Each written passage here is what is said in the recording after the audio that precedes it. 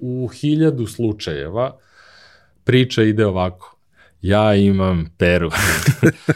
Pera radi u firmi, Pera će to da kupi. Znači, to je 99% slučajeva, to je otprilike marketinški plan. Što se tiče održavanja, veoma je jednostavno. Ako proizvod radi, njemu održavanje nije potrebno. Znači, on kontinuirano raste i oko njega mora da se stvori tim. Naše tržište IT-a je primarno servisno orijentisano, a svi želimo da budemo produkt. Ja ne znam nikoga koji u servisima ko ne gradi produkt. Znači, gradnja produkta je ekstremno teška. I onda to nije jedan tako baš lak proces.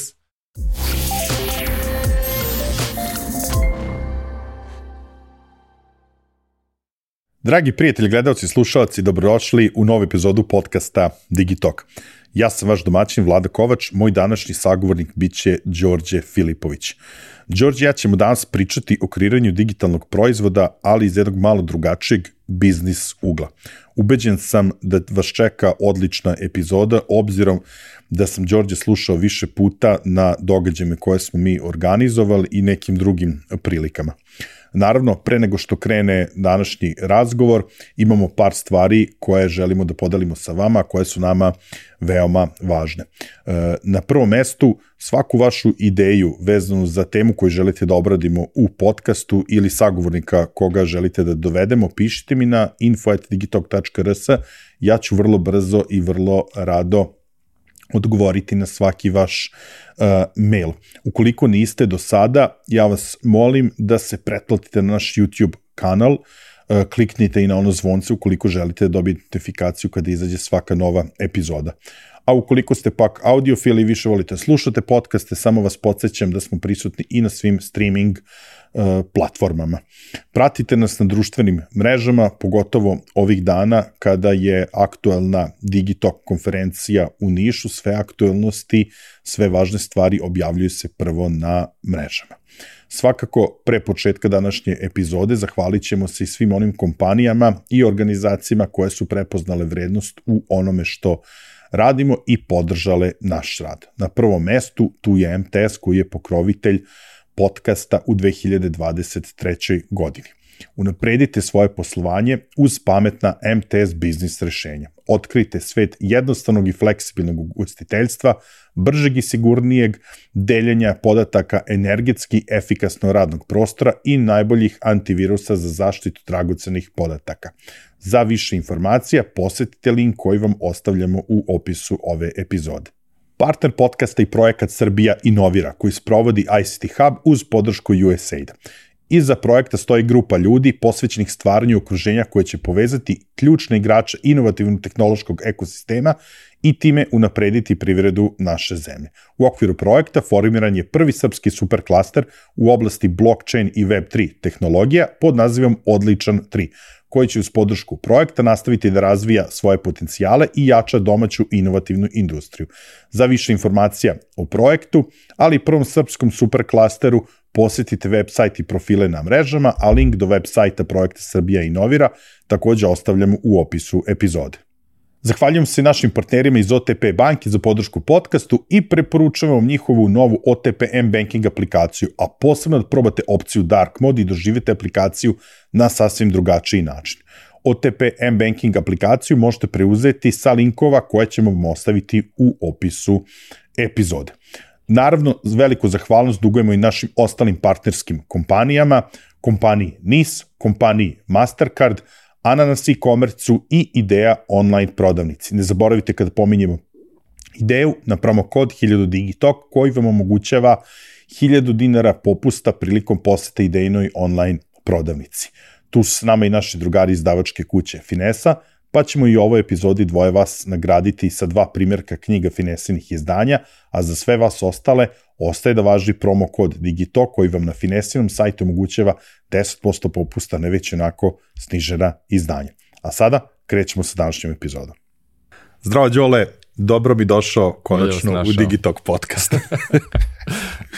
Moram priznati, obzirom da si doleteo noćas, plašio sam se da li će biti sve u redu, da li će avion na vreme, obzirom koliko se dogovaramo, ali mi je jako drago što konačno sedimo u studiju i što te imam raspoloženog da pričaš na jednu temu koja je vrlo aktuelna u poslednje vreme, ali ćemo je sa tobom onako malo iz nekog drugog ugla obraditi. U pitanju je razvoj digitalnog proizvoda.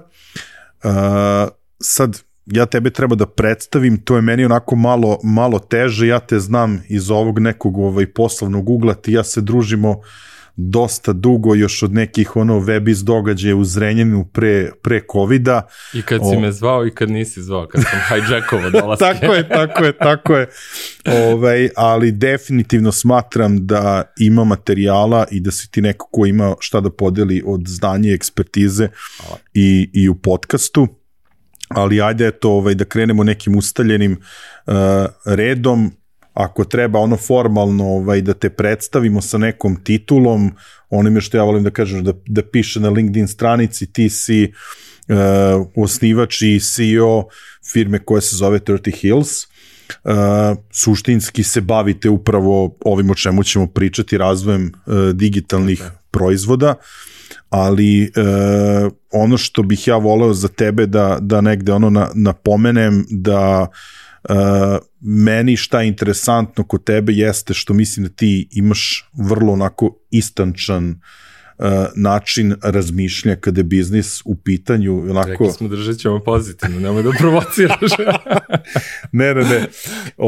Ozbiljno kaže, prosto mislim da imaš insekt za biznis, što se kaže. Sad, kada bi ti trebao da nam opišeš za početak u 2 rečenice ko je i šta radi Đorđe Filipović, šta bi rekao? Pa, hvala još jednom na pozivu. Đorđe Filipović privatno je muž i otac sa 3 mala slatka deteta, bivši sportista, profesionalni, sadašnji amater i poslovno direktor i osnivač startup studija 30 Hills koji se bavi razvojem digitalnih proizvoda, što za startupove ili što za korporacije koje se ohrabre da inoviraju u svom domenu poslovanja. Jako mi je drago što si na prvo mesto stavio, da kažem, ovu svoju privatnu rolu. To je uvek jako lepo i svaka čast za 3 klinaca. To je hrabro. Moram malo patriotski, da. Da. Kad puno pričamo o patriotizmu, uvek se završi na tome, šta si uradio za svoju zemlju. Ti si to sproveo u delo, konkretno. Da se vratimo na temu, vidiš, ti si sad i u ovom, da kažem, kratkom predstavljanju pomenuo tu profesionalnu sportsku karijeru. Ja negde duboko verujem da je i to negde razlog zašto si uspešan i u biznisu, da si zadržao taj neki kompetitivni duh i kao što rekoh, zaista mi se sviđa tvoj način razmišljanja i u tom kontekstu ćemo mi danas pričati o razvoju digitalnih proizvoda iz tog nekog, da kažem, biznis ugla.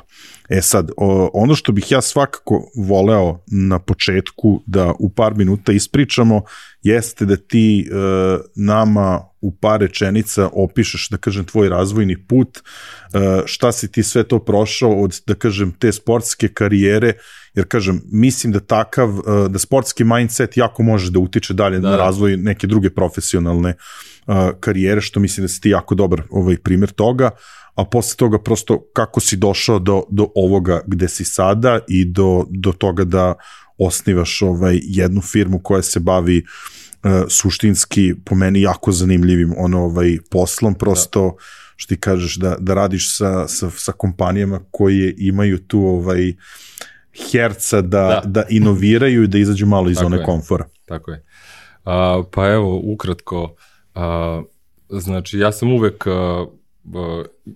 kao što se rekao, u mladosti trenirao plivanje, bavio se sportom, ali okruženje u kojem sam ja rastao dosta je vuklo na IT, na te rane dane sklapanja, rasklapanja hardvera, bildovanja mašina, pa onda početak nekog gaminga, pravljenja neke zajednice ovde kod nas I to je nekako bila onako pasija koja je išla paralelno i koja se nije poklapala uvek sa ovim sportskim manjcem. Ili si štreber, ili si jedno ili drugo, ne može biti oba. Onda kad je došlo vreme za neko profesionalno opredeljivanje i kao fakultet koji ću upisivati, ja sam onda opet počeo da vučem i originalno prvo upisao psihologiju.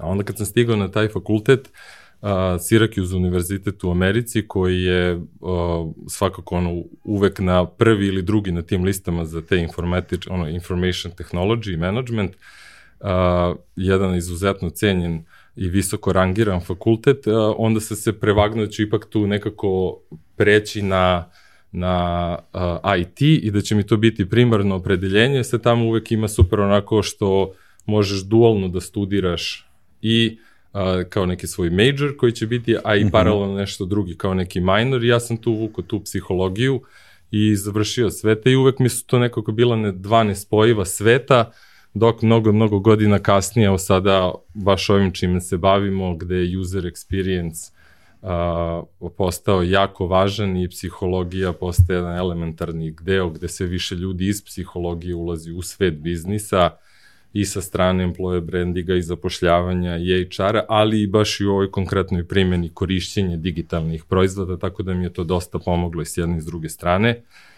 Nakon završenih fakulteta ja sam upisao odmah graduate school ili magistraturu u Americi, znači tamo po sistemu 4 plus 2 godine. Fokus na magistarskim studijama je prešao malo više na project management u IT-u i nakon završenih tih studija ja sam dobio posao u kompaniji koja se zove Berkshire Hathaway Shoe Company u sastavu velike Berkshire Hathaway kompanije gospodina Warrena Buffetta i mi smo bili kao jedan startup, to se sad stalno sećamo je zvao .com biznis i radili smo po nekom čudnom modelu gde smo dobili onako minimalne plate kao u Meku da podignemo neki biznis, baš kao neki startup, kao neku inovaciju i stalno su se tu negde borili između toga jesmo li startup ili nismo, jesmo li u firmi ili nismo, dok mnogo godina kasnije nismo došli, dok ja nisam shvatio šta su ti briljantni ljudi radili, a mi smo u stvari bili jedan corporate venture program. Znači, kompanija je želela da uči kako da prodaje cipele budućim e-commerce biznisima i najbolji način da to urade je u stvari da pokrenu svoj interni e-commerce i da kroz to tako uče. Ja sam se u toj kompaniji zadržao 4 godine, mi smo taj biznis podigli od 0 do nekih 13 miliona godišnje prodaje. Ja sam počeo da prebacujem kompletan tim nazad za Srbiju. To je bilo u tom trenutku 2000, znači 3. 4. godine. Jako teško outsourcovati bilo šta za Srbiju. Imidž Srbije je bio katastrofalan. Uvek se pričalo o nekoj ruskoj mafiji koja vlada istočnom Evropom. Ali sam se uporno borio protiv toga i onda smo mi prebacili i development, i design, i analitiku, čak na kraju i copywriting. I onda je tako karijera krenula da se razvija. Ja sam iz tog nekog start-upa kompanija htela da ja pređem nekako više u management, jer sam imao kao predispozicije za to, a ja sam se čvrsto držao IT-a i onda sam se odlučio da pređem u veliku drugu sada iz nekog tog startupa okruženja u jedno korporativno okruženje, to se sada zove Caring grupa, oni u svojoj grupi imaju, 40.000 zaposlenih, to drži čuvena Pino porodica, muž Selme Hayek, kao jedan case koji treba izučavati, neko ko je nasledio ogromno bogatstvo i od njega napravio još veću imperiju, mislim, stvarno impozantno. Ja sam u toj kompaniji radio kao senior project management u razvoju njihove e-commerce platforme i to je bio jedan ogroman sistem. Mi smo negde imali otprilike oko 2 milijarde godišnje prodaje na našim sajtovima, dok je Amazon u to vreme bio centralizovan, mi smo imali distributirane sajtove po svim zemljama i bili smo tako negde jednu top 10 e-commerce platformi u svetu u tom trenutku i moj zadatak je bio da koordiniram projekte između Evrope i Amerike na razvoju toga srednjeg nivoa, te platforme, tog back-end engine-a. I tu mi je glavni zadatak bio da veoma rano nekako uvodim agilne metodologije u korporativni sistem. I onda pošto je to bilo isto jako teško, onda se rodila ta neka želja za preduzetništvom i za nekom promenom. I ja sam želeo da se bavim unikatnim razvojem softvera, znači da ne budemo neki integratori, neko ko samo integriše neka korporativna rešenja, ustaljena, da ne gradim ekspertizu, već me stvarno izrada arhitekture i ta kombinacija dizajna, user experience-a i pričanja sa krajnjim korisnicima i sa biznisom, cela ta orkestracija mi je bila jako privlačna i naravno delovala jako teška, ali sam želeo da napravim sistem u kome ja mogu i kome ću se radovati da idem svaki dan na posao i da to ne shvatam kao posao, već više kao neko uživanje i igru i ja mislim donekle sam uspeo u tome. Tako da eto, to je neki 2010. godine sam se vratili nazad, moj supruga i ja. Ona je tada radila u Goldman Sachs banci, ja sam radio u toj caring grupi i onda smo pokrenuli 30 Hills. U početku jako puno smo radili, tada je bilo, znači nakon one krize 2008. godine, taj bankarski sistem je pukao i jako puno ljudi izlazilo iz tih korporacije i videli smo taj trend da odmah uskaču i da pokreću neke svoje startup inicijative i fintech je tu nekako u prvu ruku dosta povukao, tako da smo baš puno radili na različitim fintech rešenjima i vremenom se onda kako se industrija razvijela, tako smo se i nekako i mi krenuli smo da pravimo kompaniju u nekom najtežem mogućem trenutku. Radili smo sa najtežim mogućim klijentima, znači start-upovi su tada jedini bili hrabri koji su smeli da uđu u neka inovativna rešenja, jer su se bavili kreiranjem nečega novo što nema da se kupi. Znači, industrija softvera nije predvidela u kom će pravcu ići sistem i onda su oni bili u situaciji da oni moraju da sad ulaze u softverski razvoj. Mi smo tu bili kao neki partner, ali su oni svakako bili kompanije koje nemaju para, koje su ekstremno riskantne i ekstremno agresivne. Tako da na tom segmentu smo gradili biznis. Svakač. Znači, tvoja priča je za mene sad, ja moram priznati da dobar deo ovoga nisam znao, ja sam znao da si ti školovao u Americi i za sportsku karijeru, naravno, ali ovo posle to nisam i upoznan stvarno. Pa ja zato inspirativna priča, da. Ne, ali sad će da mi zameri Minić, što nisam odgledao epizodu kad se bio kod njega, ali ja mislim apsolutno da je dovoljno da našim pratiocima pruži ovo je ozbiljan podcast, ovde se držimo poslovnih tema, ko hoće da gleda. Ne, ali mislim, ti si posle produžio se i dalje ostao ono što si rekao kod studiranja za minor, za psihologiju, to mi je možda taj neki kao tajni sastojak. Jeste, svakako. I evo ja baš nekako psihologija se vraća na velika vrata, iako imamo sada ceo AI koji hoće li zameniti ili neće, svakako da neko mora da trenira taj AI i puno deca se opredeljuje i želi da studira psihologiju i dolaze sa pitanjima da li to raditi, kako to raditi, ali uvek moram da dodam i taj neki ugao visokog razumevanja IT-a i tehnologije koje dolaze, jer kombinacije ta dva će biti nekako uspeh za budućnost. Jer mi moramo da naučimo sada koliko mi možemo da hendlujemo tehnologiju koja je pred nama. Morat ćemo da se vraćamo unazad, znači sad kreiramo sve što možemo, a onda ćemo da vraćamo kako da idemo regresano, kao koliko tehnologija je u skladu sa našim življenjem, sa našom komunikacijom, sa socijalnim normama, znači tu će biti traženje tog balansa.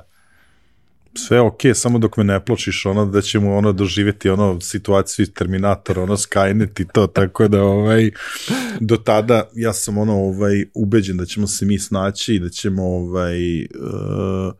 da neće tako ništa strašno se desiti sa ovim AI-em, samo mislim da treba naći najbolji mogući način primjene, razumeti tehnologiju. Ima i ona teorija da će se sve to baš desiti, ali da našoj deci, našim potomcima će to biti sasvim nešto normalno. Rekli smo ozbiljne teme, nećemo u SF da pređemo. Ja sam uvodu rekao da se meni dopada tvoj način razmišljanja kada je u pitanju posao i da ćemo iz tog nekog Google-a pričati danas o razvoju digitalnog proizvoda, pa hajmo da krenemo onda od tog nekog samog početka kada krećemo sa tom nekom idejom da hoćemo da pravimo nešto. Koje su to pitanja koje treba da postavimo sebi kako bismo znali prosto da li je to prava stvar i da li da se upustimo u tu avanturu? Da. Pa ovako samo malo neki mini osvrt da napravim. Mi se često vraćamo nazad i pravimo paralelu između IT-a i građevine.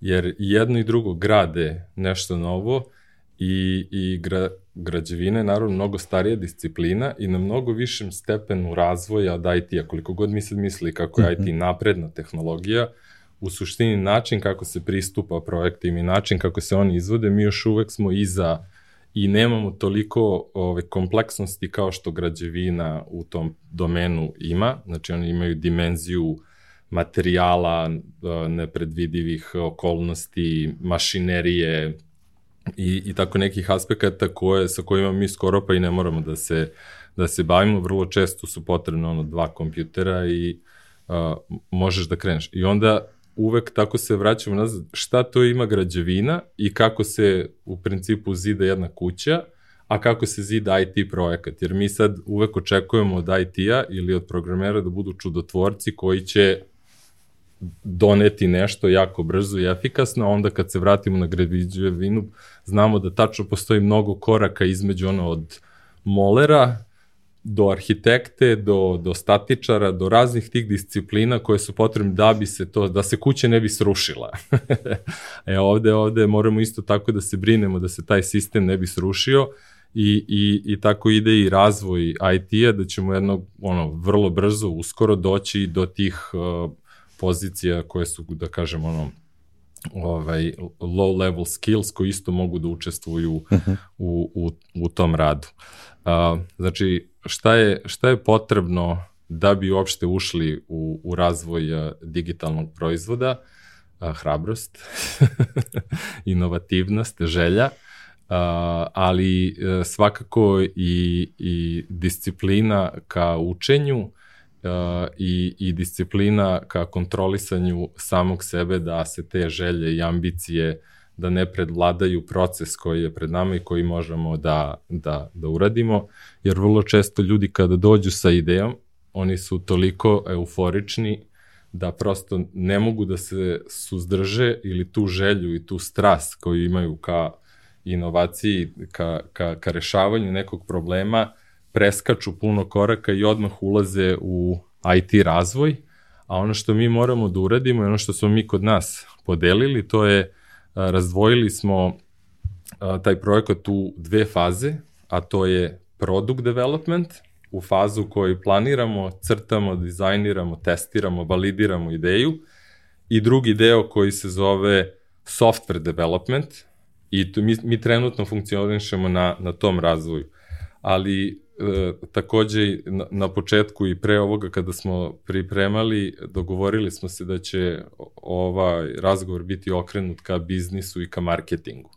Tako da ja neću ulaziti preterano u ove tehničke detalje, već mi je nekako mnogo više cilj da zaintrigiramo ceo biznis community, znači u svim fazama, ali takođe i marketing. Pošto marketing trenutno skoro pa da ne učestvuje u svim ovim fazama ili jako malo učestvuje ili ga gotovo nema, a nekako je krucijalan i jako bitan i prosto kod nas nema ni agencija koje se ovime bave, jer nekako su podeljeni svetovi, čak i kad gledaš po gostima, jedni gosti idu u jedan podcast, drugi gosti idu u drugi podcast. Da, kad smo kod toga, tebi će se ovo svideti. Gledao sam ove tvoje stare emisije i sećam se one emisije pre godina sa Sanjom Lalević, koju si nazvao prva dama digitala u Srbiji. Ne znam da li si znao, ali da sam sedeo u klupi iza nje u gimnaziji. Ozbiljno, sjajno. Da. Sanja mi je davala, kad god sam izostao, ona mi je davala da prepisujem, tako da moramo da pozdravimo. Veliki pozdrav za Sanju. Da, ali evo, do te mere ne sarađujemo zajedno, iako smo, da kažeš, od detinjstva jako bliski i to mi je želje da nekako promenimo, da poguramo celu tu marketinšku industriju da se okrene ka razvoju digitalnih proizvoda, jer je to jedna komponenta koja nama jako nedostaje. I mi hoćemo sada da u saradnji sa našim partnerima, kao što sarađujemo sa ICT Hubom oko ovog biznisa i validacije, da tako isto otvorimo vrata i ka marketinškim agencijama, jer ono što se sada dešava i nećemo pričati samo po teoriji, šta je teorija, koje su faze, nego pričamo kako je u stvari sada u praksi, je li tako? Upravo to. Znači, to je ono što je najvažnije. Praksa sada nalaže da otprilike vrlo često ako neki preduzetnik dođe kod nas ili on kaže imam ideju, ajmo brzo da napravimo nešto i da to pustimo. A onda na pitanje kao poučeni od kolega iz brandinga, šta ćemo sa brandingom? Pusti branding, pusti ime, pusti dizajn, to me ništa ne interesuje, ja nemam dovoljno sredstava da se bavim brandingom, a to isto košta, nego moram brzo da validiram, hoću sve što imam da u što većoj meri napravim taj prototip. I onda mi nekako tu pokušavamo da izbalansiramo, znači ipak hoćemo da ljude prvo uvedemo u product development fazu, jer ne želimo da imamo neuspešne klijente. Znači meni nije cilj da mi od svakog klijenta izvučemo sve što on ima i da idemo dalje, nego hoćemo da naši klijenti validiraju, uspeju da grade svoje ideje dalje. Znači hoćemo da prvo uradimo tu product development fazu, da što pre validiramo, da dokažemo da li ta teorija radi, da je dobro specificiramo, da kad uđemo u software development mi onda nemamo nikakvih problema. Onda sa druge strane postavlja se i to pitanje kada u stvari marketing seda za stoj, kada on preuzima, jer mi faktički završavamo sa klijentom softverski razvoj i mi vraćamo produkt, on se pušta live i negde smo videli da klijenti su zadovoljni, plate, sve idemo, radimo dalje, ali većina tih proizvoda nažalost umire. Ne umiru zato što su loši, ne umiru zato što su ljudi sa druge strane loši, nego jednostavno nekako čini mi se da fali taj sledeći korak u implementaciji tih proizvoda. Naročito ako pričamo o korporacijama, tu je fluktuacija ljudi krucijalna, jer ljudi koji su bili kako mi se sviđa taj izraz kao interprenueri i koji su bili nosioci tih projekata u trenutku kada oni odu, da taj projekat umire. Znači moramo nađemo načina kako da taj projekat može da traje, da se nastavi dalje. I mi smo to testirali i želimo mnogo više da testiramo sa agencijama, da ih odmah uvedemo u taj razvoj i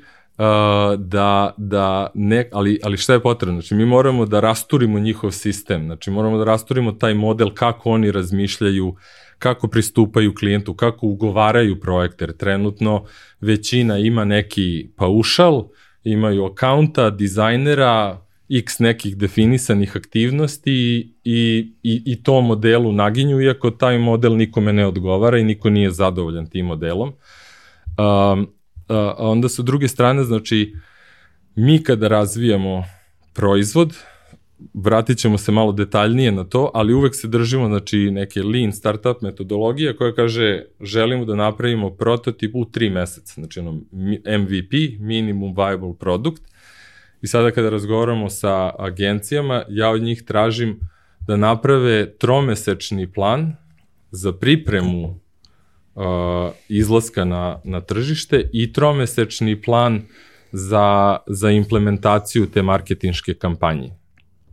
Znači, to je veoma čudno. Ja sad bilo kome kad bi rekao kao šta pravimo za 6 meseci, da, 6 meseci tu stajemo, znači mi moramo da pripremimo aktivnosti, znači ako ćemo reći 10 blogova, kampanje, šta god su istraživanje tržišta, priprema, strategije, sve, znači ima 3 meseca i 3 meseca realizacije, jer ono što mi ne želimo da vidimo, a to je da puštamo proizvode i da se onda apsolutno ništa ne dešava, da tek onda klijent počinje da razmišlja šta će sa tim proizvodom uraditi. Znači, pokušavamo da marketing uvedemo za 100 od prvog trenutka, kad krene realizacija, znači da već od tada znamo kako ćemo mi to monetizovati, kako ćemo mi rešiti neka velika pitanja, jer tehnologija ne može da reši sve, znači mi možemo puno stvari da rešimo, ali ima, sad to je ta, znači, kombinacija između onog početka, samo šta radi branding na početku, kako ideacija, istraživanje, razvoj i onda implementacija nakon toga, pa ćemo tu negde da se... Sad, na osnovu ovoga što si ti meni ispričao, suština je da se na tom nekom samom početku napravi taj neki multidisciplinarni tim. Sad mene interesuje, sad, ok, rekli smo fokus na biznis i na marketing i ja bih se tu odmah složio da bi trebalo uključiti marketing od samog početka iz razloga koje si i ti naveo, ali ko su onda, da kažem, učesnici u celom tom, da kažem, procesu kreiranja? A samo, znači, tu da budemo baš onako precizni, kad kažemo marketing, ne opet marketing u nekom širem smislu, šta to sve podrazumeva, pa će svako znati da napravi listu svih aktivnosti šta bi trebalo se raditi. Nego to mora da bude performance marketing, znači, sada pokušavamo da uradimo šta? 2000 korisnika koji plaćaju u roku od 3 meseca. Pa onda unazad definišemo aktivnosti, znači to nije puštanje reklama i brand awareness, to dolazi mnogo kasnije, ovo mora biti veoma... Čist suvi performance. Da, čist suvi performance sa veoma limitiranim nekim sredstvima koji će nam biti neki indikator za dalja ulaganja. Jer jednostavno takva je igra, tako i investitori reaguju i takve neke korake očekuju, ja mislim, i sa strane start-upa i sa strane korporacije. Jasno. Ko su učesnici?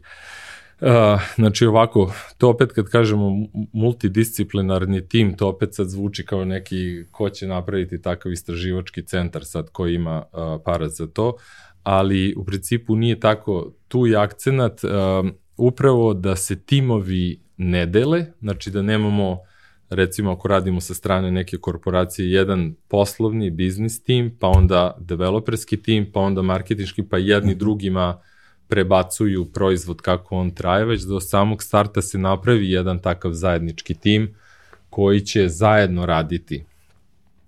Naravno, tu nam je najveći uvek problem, poštovane kolege iz nabavke. Nabavka je smrt srpskog idea i razvoja biznisa, ali opet imamo puno poštovanja, ti ljudi rade jedan veoma odgovoran i važan deo procesa, samo taj model trenutno ne funkcioniše, moramo da nađemo neki bolji model kako da opet kompanija prođe kroz proces nabavke, a da opet bude dovoljno fleksibilna da može da inovira. Ja mislim da je tu ključ od samog starta baš povezivanje i saradnja, nekako malo prisnija ta saradnja i naravno potrebno je malo i tu i hrabrosti i poverenja, ali da bi došli na taj nivo. Sistemi funkcionišu da bi kontrolisali ceo sistem, su neophodni da toliki broj ljudi može da funkcioniše, potrebni su vam neki okviri, ali ipak je došlo vreme da se malo revidira taj proces. Sad znači koji su učesnici? Sa jedne strane, znači imamo nekoga naručioca, da kažem, ili ta osoba može da bude neko od stakeholdera iz firme, može da bude, ako pričamo o start-upu, znači to mogu biti dva preduzetnika koji imaju neku obično domensku ekspertizu, ili obično ako se startup pokreće, vrlo često vidimo neko ko ima domensku ekspertizu, neko ko ima ekspertizu u prodaji ili način marketinga kako će to plasirati dalje i idealno je ako imaju i trećeg partnera koji je iz sveta IT-a. Vrlo često to nije slučaj, pa zato imamo i te neke role sada koje su sve više postale popularne, interim CTO, ili imaju još neke zanimljive nazive kako to nazivaju. Znači to imamo sa jedne strane neke inicijatore, te ljude koji su došli sa idejom, onda potrebno nam je vrlo često dovodimo i rolu product ownera, koja kod nas postoji, i u svetu može se reći od skoro, nije toliko bila popularna, ali gledajući recimo oglase, mislim prvi put kad sam video pravi oglas za produkt owner, bila me možda pre svega 3-4 godine, nije bila pre toga, sada ima puno i sada nam je ogroman deficit tih product ownera, pričat ćemo o tome malo detaljnije.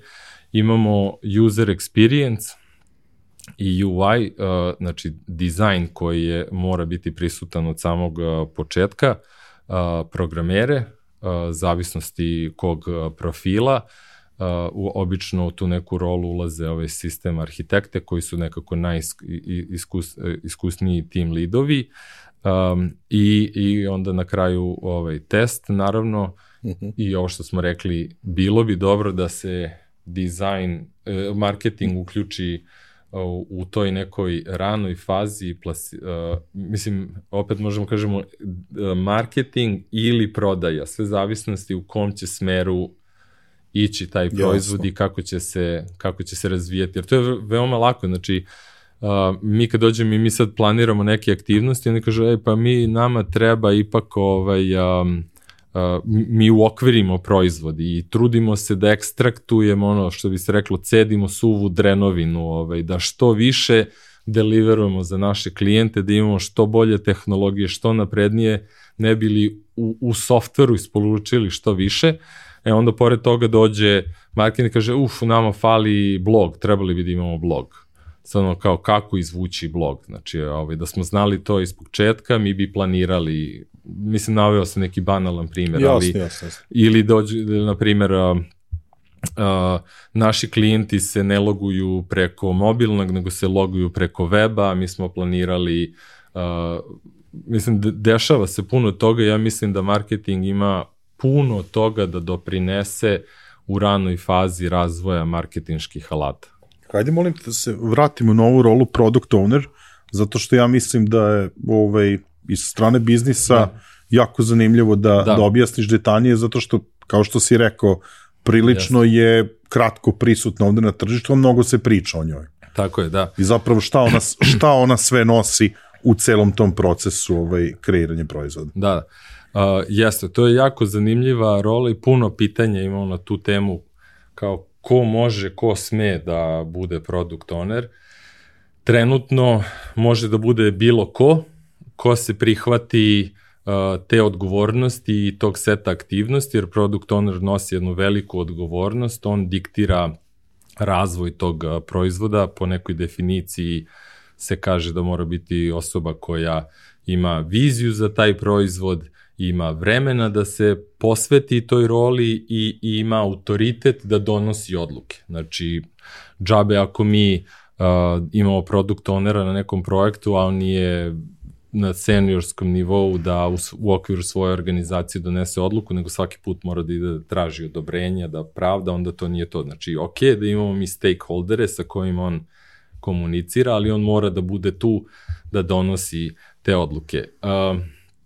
Mislim da će se ova rola dosta razvijati u budućnosti i ona je nekako presek svih ovih procesa koje smo mi sad govorili. Znači, on mora da ima jako dobro razumevanje biznisa, mora da ima jako dobro razumevanje dizajna, user experience IT-a i mora da ima jako dobro razumevanje IT-a.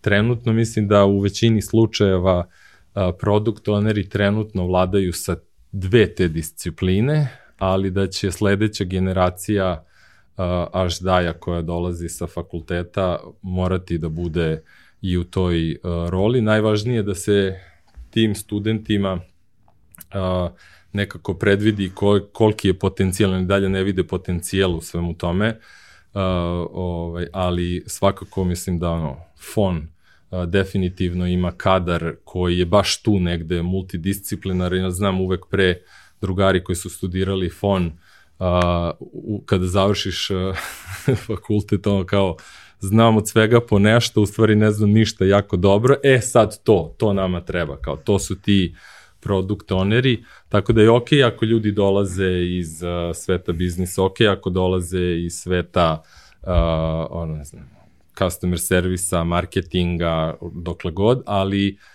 oni ipak moraju mnogo dublje da uđu u IT da bi mnogo bolje sarađivali sa IT-em. A mislim da ćemo videti i ogroman skok i napredak IT-evaca koji imaju suštinsko, duboko razumevanje tehnologije i šta se oni mogu da onda će se oni sada u nekoj daljoj fazi razvoja svoje karijere prebacivati u product owner, će to biti ozbiljne ubice. U jednom trenutku, dok si pričao, pomenuo si metodologiju Lean Startup i sad je meni jako interesantno da opet iz tog nekog biznis ugla pričam upravo o tim metodologijama. Sad imamo tu, ti si meni naveo i Lean Startup i Business Model Canvas, imamo i Design Thinking. Sad, sa biznis strane, da li se ove metodologije kod nas koriste kako bi trebalo, da li prosto mogu uopšte da se koriste u potpunosti, kada se koje koristi u smislu, da kažem, nekog koraka u fazama kreiranja digitalnog proizvoda. Pa da, to je jako važno, možda i najvažnije ako neki donosilac odluka u okviru velikog sistema ovo gleda, da mu kažemo, mi imamo način i metodu rada da menadžujemo inovaciju, znači ne radimo sve povodom intuicije, već imamo jasni set alata koji su dokazani, koji daju rezultate i koji su utemeljeni u nekim ili naučnim knjigama ili stručnim knjigama koji su postali, da kažem, bestselleri. Tako da sve što pričamo, ništa nismo izmislili, ništa ja nisam izmislio,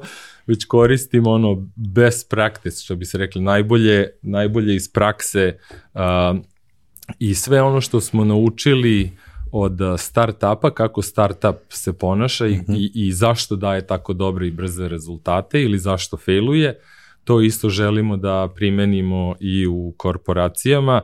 I ono što je bitno da svaki korak u razvoju digitalnog proizvoda na neki način prati i jedna metodologija. Znači od samog starta validiranja jedne ideje uvek krećemo i koristimo business canvas. Mislim da to su ljudi pričali ovde puno, ali tako?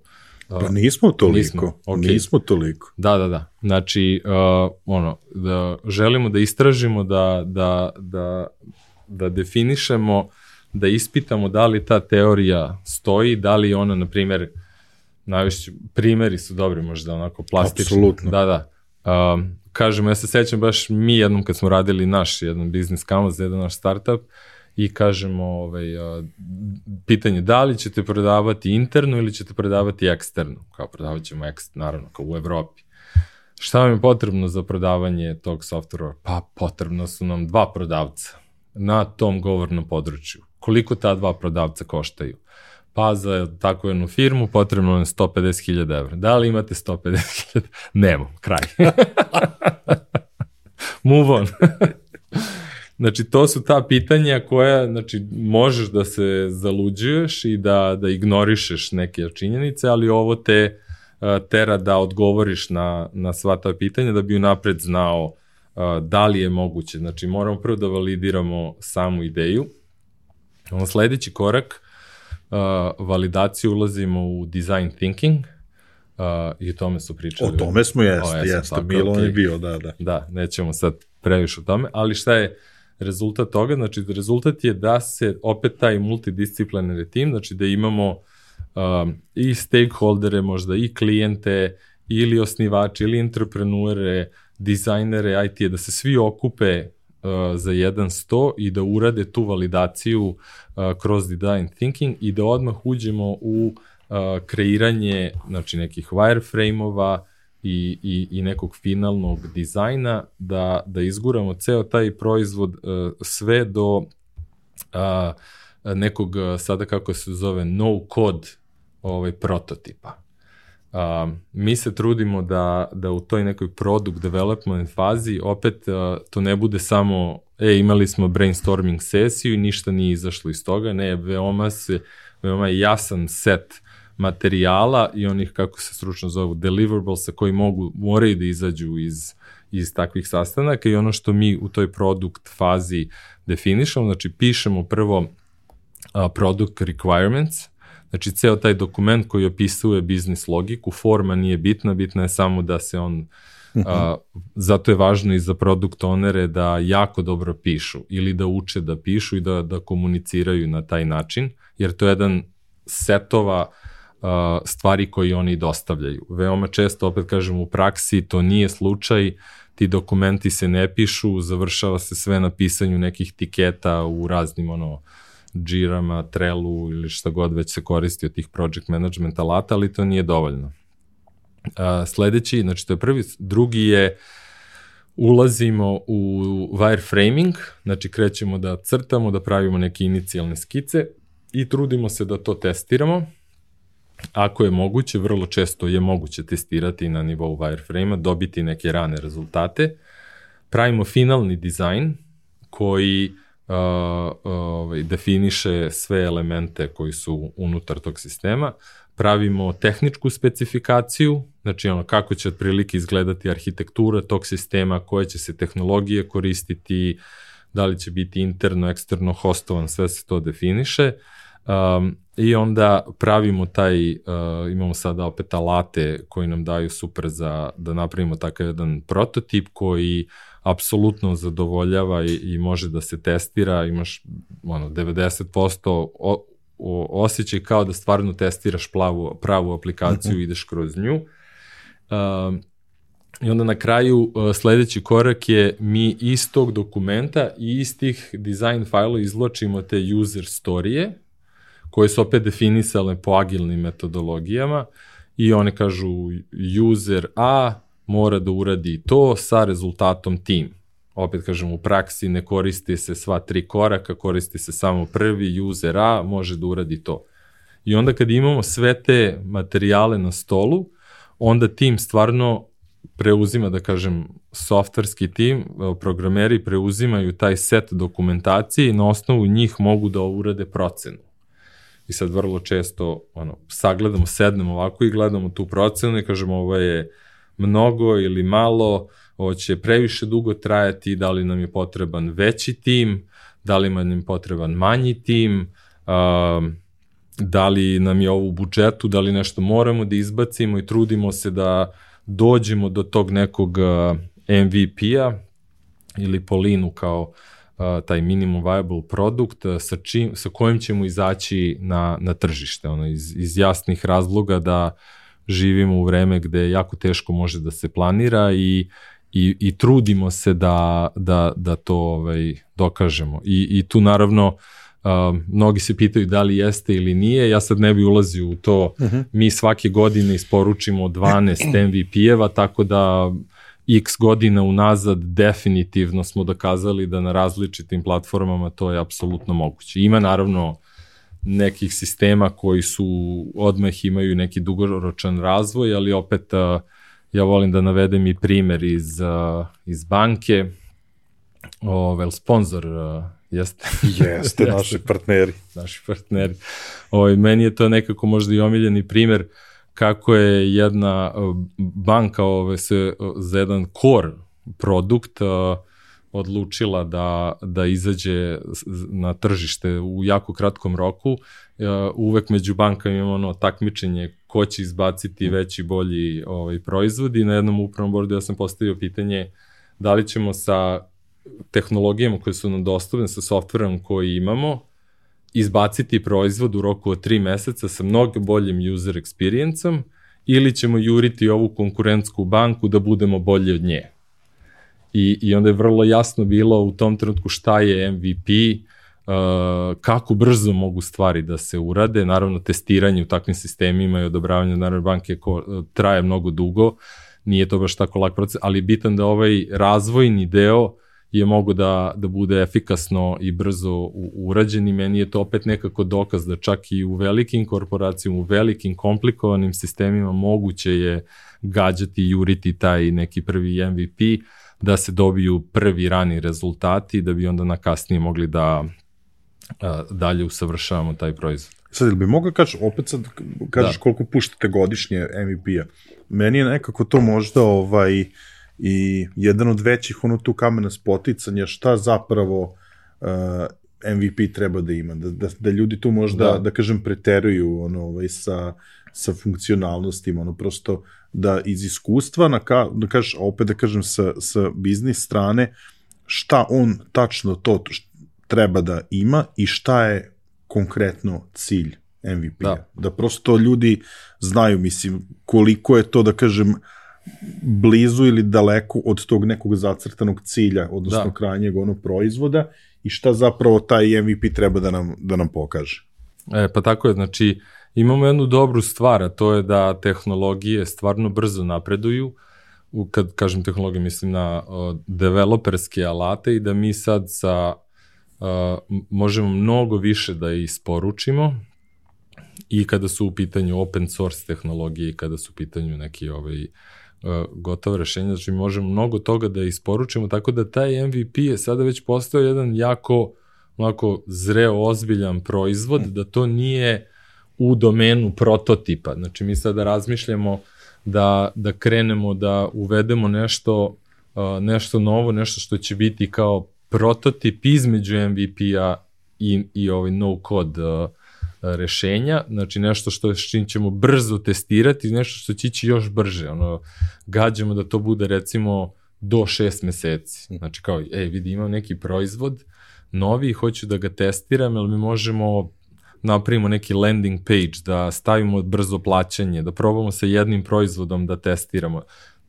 Te neke brze akcije da uradimo, a MVP je ipak rešenje koje u sebi stvarno može da ima kompletnu management svih usera, koje ima kompletnu bazu, obslužuje, koje ima neke elemente ili zakazivanja, ili plaćanja, ili nekog marketplace-a, ili, znači, stvarno mislim da MVP može da zaokruži jedan, ali je bitno znači, mi tu moramo da odredimo šta je cilj tog MVP-a, znači koji je njegov KPI i da ga jako precizno pozicioniramo. Znači, hoćemo da kažemo, ovaj set funkcionalnosti će zadovoljiti 80% klijenata. Ok, super je da imamo more svega, more opcija, ali gađamo recimo 20% klijenata koji u stvari generišu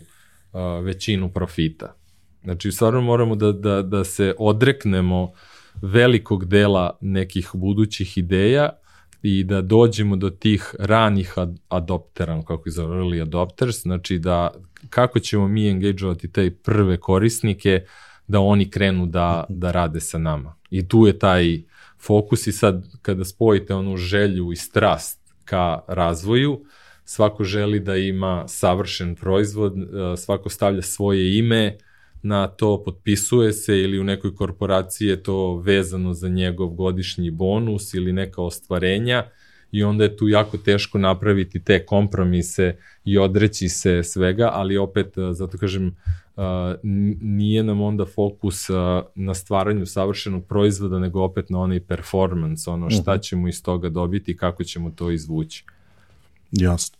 Sad, u par navrata pominješ fokuse. Sad, u jednom momentu, kad smo pričali i pripremali se za ovaj razgovor, ti si meni pomenuo 3 stvari fokusa, to je povezivanje ljudskih i poslovnih potreba sa tehnologijom, kreiranju customer journey-a i definisanju osnovnih funkcionalnosti za proizvod. Sad, da li te sve stvari, da li sve one ulaze i u MVP ili prosto se to posle nadograđuje kada dobijemo tu povratnu informaciju sa tržišta?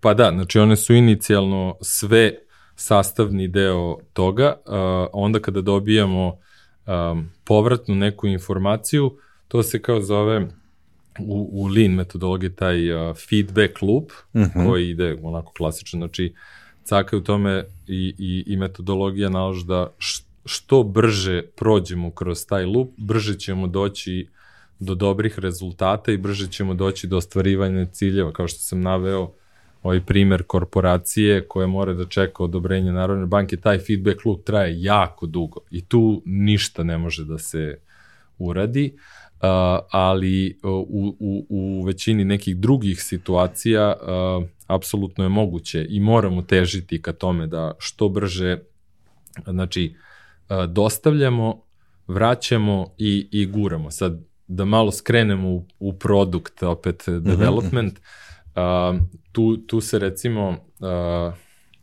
product owner u različitim zemljama, u različitim industrijama, u različitim fazama ima nekako različite role, znači da li je na ovom nekom nultom nivou, kome mi pričamo kao MVP, mali tim pokušava da razvija, ili je već skaliran da postoji ceo produkt tim. Znači mi kada radimo sa velikim timovima, radili smo sa velikim sistemima, ne znam, Ticketmaster.com i ostali koji imaju 1000 ljudi u korporaciji.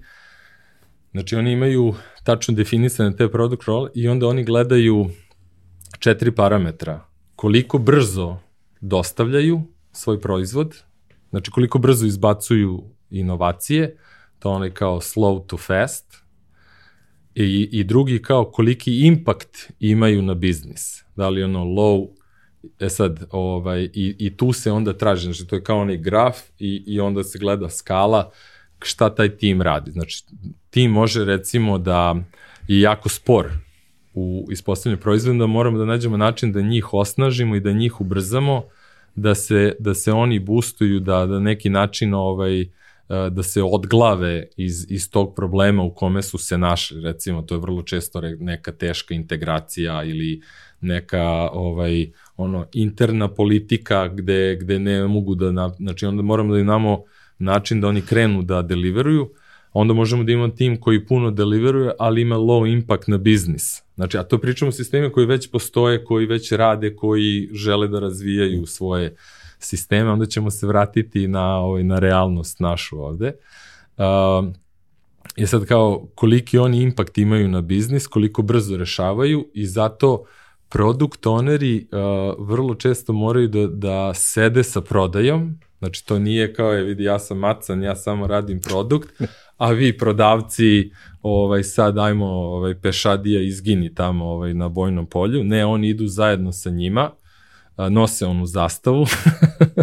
Barjaktari. Da, barjaktari i moraju da i odbrane. Tako da product owneri vrlo često su u toj ulozi i prodavca. Da li će prodavati interno ka svojoj korporaciji ili eksterno, oni moraju da budu da osete hit, što bi se reklo, da stvarno dobiju taj feedback, da bi znali.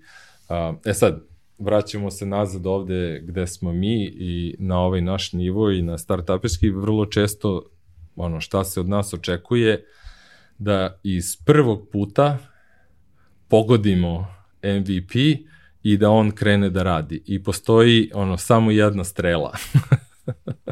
Pa vidiš, kao da si znao šta ću da te pitam, palo mi na pamet, šta se dešava kada taj feedback, ta povratna informacija sa tržišta na MVP nije nešto što se očekuje.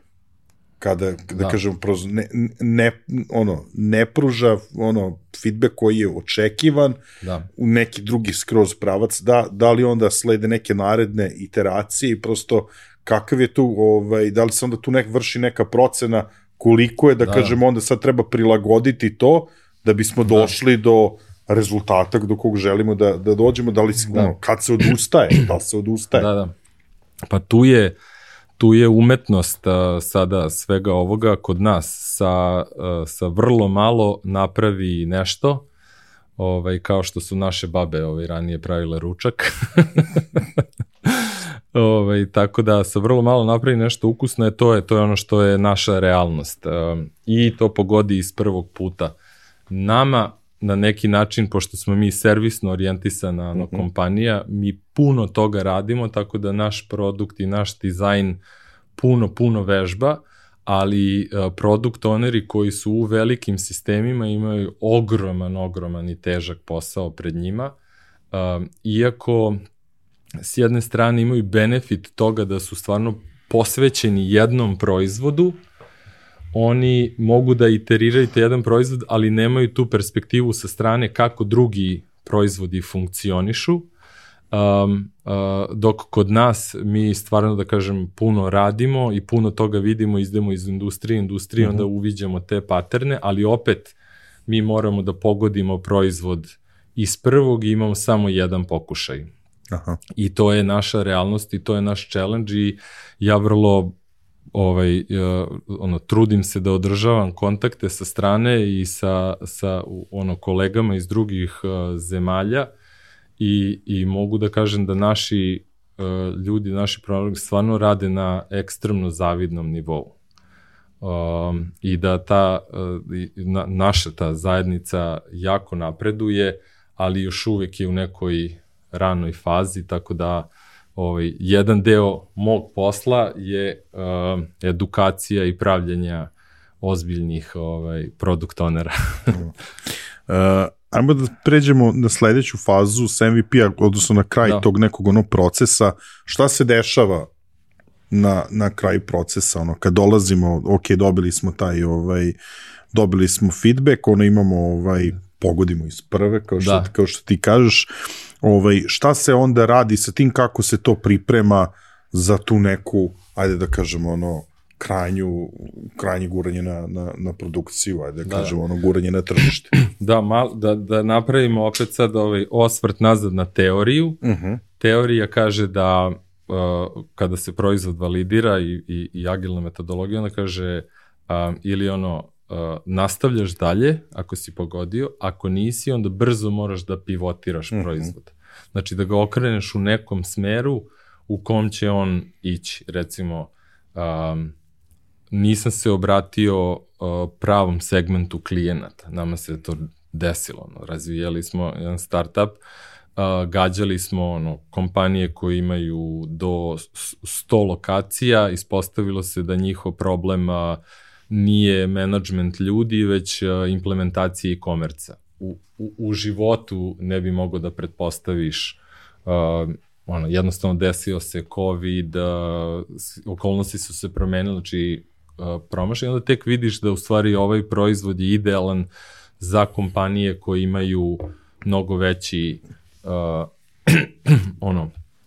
broj zaposlenih i mnogo veći broj lokacija, da njima u stvari tek potrebno taj management. Znači, to je greška koja je napravljena, ali nisi mogao to da nekako predvidiš dok nisi krenuo da radiš.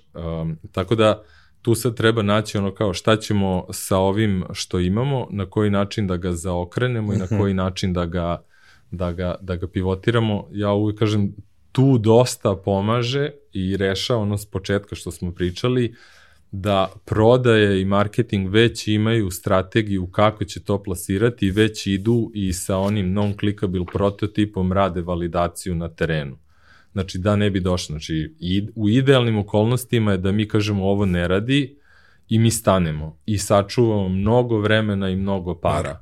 Ali ako to radi, onda želimo da brzo reagujemo i da se prilagodimo tržištu da uđemo tu. Zato opet kažem, taj multidisciplinarni tim ja nemam odgovor za to, znači mi kao radimo po nekom kapitalističkom modelu, nećemo opet prešati, radimo po nekom kapitalističkom modelu koji se spusti ovde našu socijalističko društvo i to dobija neke čudne oblike i razmere i taj kao profit sharing, odnos zaposlenog, radne snage je ekstremno komplikovan i težak, a mi nekako to moramo da prevaziđemo, da nekako dođemo da stvarno pravimo te neke zajedničke timove, da nekako kreiramo sistem u kome svi će dobiti nagradu za to što učestvuju, su jednako motivisani i rade zajedno da bi nešto napravili, a ne da večito svako u svom nekom malom prostoru delovanja može da reaguje i ne sme da pređe preko crte. Sad ću te podsjetim samo gde smo stali malo pre, ti si mi objasnio ovo šta se dešava kada smo prinuđeni, da kažem, da nešto pivotiramo. Sad, a kada smo dobili tu neku validaciju da proizvod, da kažem, opravdava neka sva naša očekivanja, taj, da kažem, kako ide taj ceo proces do lansiranja? Znači, proces do lansiranja, tu je sad jako važno napomenuti ove metodologije. Znači, sad moramo se vratimo na ostatak metodologije koje nismo pokrili. Stali smo, znači, rekli smo, business canvas, design thinking, onda kada ulazimo u softverski razvoj, primenjujemo agilnu metodologiju koja nam opet u velikoj meri pomaže da u slučaju da već u toku razvoja pivotiramo taj proizvod, znači ostavljamo prostora za manevar, agilna metodologija i kaže da brzo testiranje, brzi povraćaj informacija, da možemo da kažemo kao nećemo ići u ovom smeru nego u ovom. Znači, kratke iteracije. Da, to je jedan deo koji u velikoj meri pomaže. Onda isto, ja to smatram na nivou DevOps, znači kao za mene je to metodologija i način rada i način razmišljanja koji opet kod nas nije dovoljno usvojen kao pojam. Tek timovi su to progutali i implementirali neverovatnom brzinom, jer to je tačno što im je trebalo da spoje razvoj i sistemaše, jer ovi razvoj, njihov mindset je da pravi nešto novo i da lomi, a sistemaši drže sistem i nemoj ga menjati jer ga jedva branimo. Sad DevOps je spojio ta dva i napravio je konekciju i ono što u velikoj meri mora da se napomene za sve naše domaće velike firme, a to je da moraju da kreću, da razmišljaju na taj način i da tu rolu sprovode. Sad to je opet, da kažem, nabavka kao tada! Kao kako sad mi imamo, vi ste rekli uradit ćete jedno, a znaš kao pa to je, preklapa se, znači mi moramo da donesemo neku odluku zajedno, mi moramo da budemo fleksibilni da kao ok, na ugovoru piše uradit ćemo određeni set aktivnosti, ali je došlo do promene, moramo brzo da reagujemo, u COVID-u smo videli 1.000.001 akciju kako su firme morale brzo da reaguju, da stopiraju projekte koji su imali, od njih prave nešto drugo, što nam je i pokrenulo celu e-commerce industriju. Ali, znači, u toj smo situaciji da DevOps spaja te dve stvari. Znači, to je jedna metodologija, to je jedan mindset o kome ima boljih stručnjaka na ovu temu. A moram priznati, mislim, iznenadio si me što si to pomenuo i drago mi je, i ono što se mene tiče, slobodno bih voleo da podeliš sa nama svoje razmišljanje, pošto si rekao da je za tebe DevOps značajna metodologija. Sad ajde, mi smo ovde pomenuli ove neke koje često čujemo, koje su negde ustaljene, od design thinkinga, agile, lean startupa, ali ako hoćeš da daš neko svoje viđenje DevOpsa kao metodologije, be my guest. Pa da, mnogi će reći, evo ga lupa kao to, ali za mene nije, ja tako to doživljavam i to je neka prekretnica kada vidimo u kompaniji, recimo kada, u realnosti, kada mene neko zove i kaže, imam ideju za startup, kaže, imaš tek partnera, on kaže, nemam, ok, to je prvi neki flag, kao onda kao, ok, mora software da se testira, ali zašto bi se software testirao, odmah kažeš, ok, znam s kim imam posla, znaš, kako nema razumevanja zašto software ima bugove, zašto se testira i cela ta sad smo malo skrenuli u IT, brzina rada generiše određeni output, znači ako radimo previše brzo i agresivno, output je određena količina bugova. Ako se ekstremno usporimo da fundamentalno strukturiramo taj proizvod, bit će mali broj bugova, ali smo onda spori, onda pronalaženje tog balansa, i ako druga strana nema razumevanja za to, onda si odmah u problemu jer se vraćaš nazad na neki ugovor na kome nešto piše, detaljno definisano. Ako ima, puno projekata i nema. Sad, DevOps je opet ta neka metodologija, jer sada je to u velikoj meri i pitanje clouda i pitanje globalnih dešavanja, koje definitivno imaju uticaj. Imali smo nekoliko puta slučajeve da sistemi pucaju i da se naše rešenje vrte na nekim serverima napolju ili da su napadnuta, da su informacije procurele i firme su prešle iz onog moda hoću sve da imam kod sebe, ok, ajmo svi u cloud, jer cloud je postao mnogo jeftiniji i mnogo optimalniji, pa se onda opet sad vraćamo nazad do hoću da imam sad sve kod sebe i hoću sve da imam u svojoj zemlji. I sad imamo i GDP regulativu koja opet to nalaže i sad pronalaženje nekog tog optimuma, ja vrlo često ono i pitam, ja insistiram, uvek više volim da je sve u cloudu jer to je mnogo lakše i mnogo brže. Firme uglavnom žele da to imaju interno i ja ih onda pitam kao, da li ste vi hosting kompanija? Ako niste, jel mislite da radite na nivou na kome hosting kompanije rade? Ok. Oni kažu, da, jesmo, mi smo ozbiljan tim koji ima ozbiljan, ja kažem, ok, i to je u redu, poštujem, znam da jeste, ali sada kako ćemo mi software da spustimo na vaš hardware?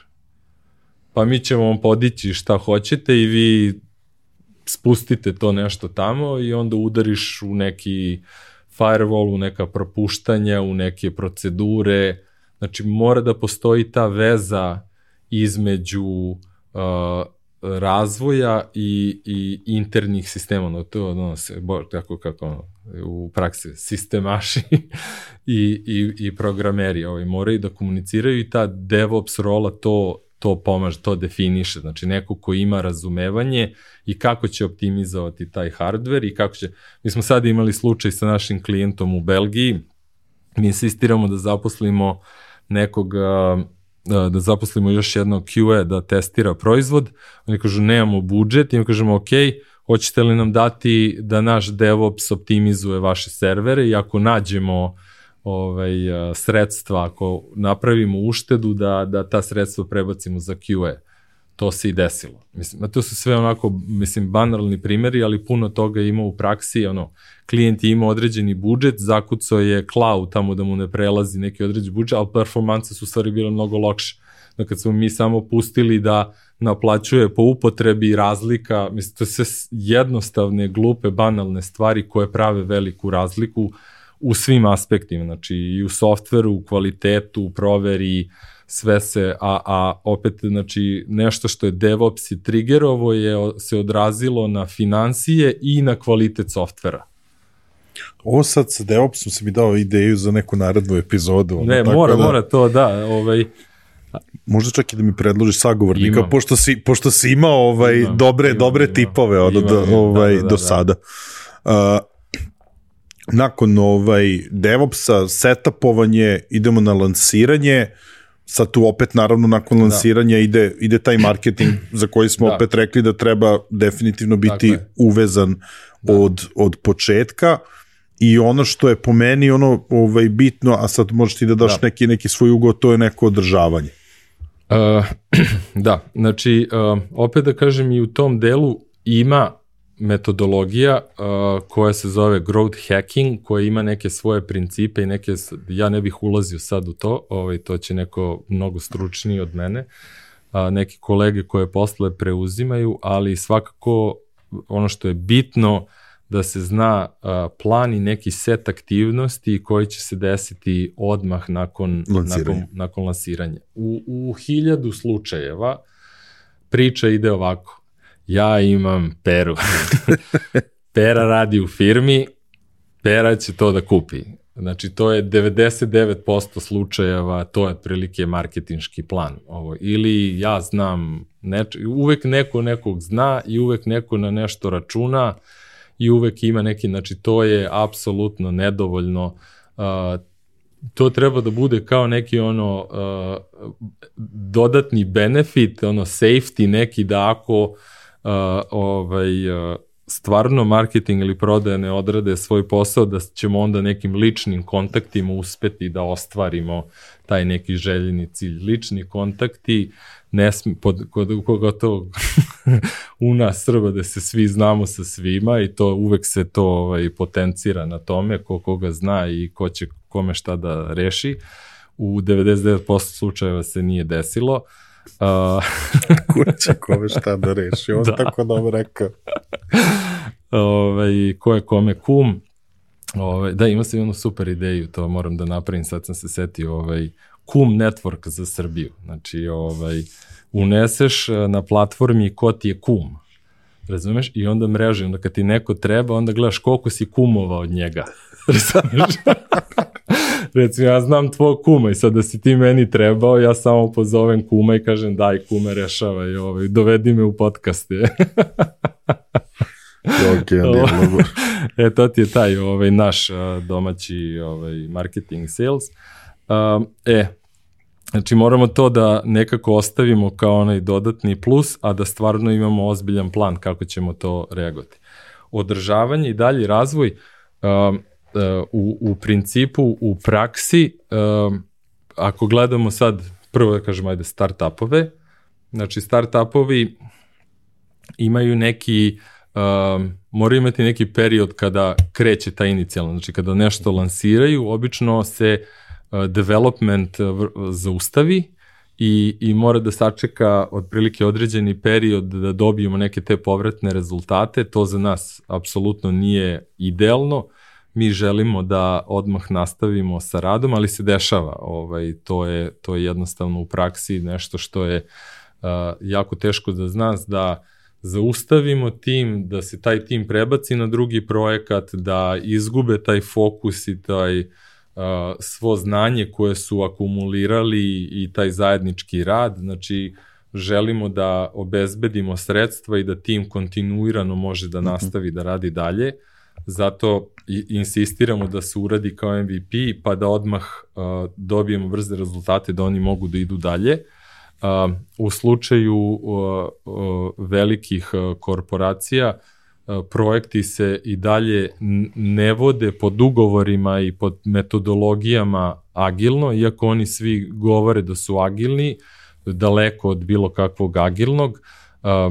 Mislim, moram da kažem da je jako teško implementirati agile u potpunosti ili gotovo nemoguće, ja nigde nisam to video, ali se trudimo da uzmemo što više iz tog, zato su oni i prebacili to iz neke metodologije u neki framework, zato što se uzimaju elementi, ali znači onda radimo projektno, aplikacija se spušta, nastavlja i tu se otprilike završava do nekog sledećeg ciklusa ili do neke sledeće godine, ali što se tiče održavanja, veoma je jednostavno. Ako proizvod radi, njemu održavanje nije potrebno. Znači, on kontinuirano raste i oko njega mora da se stvori tim.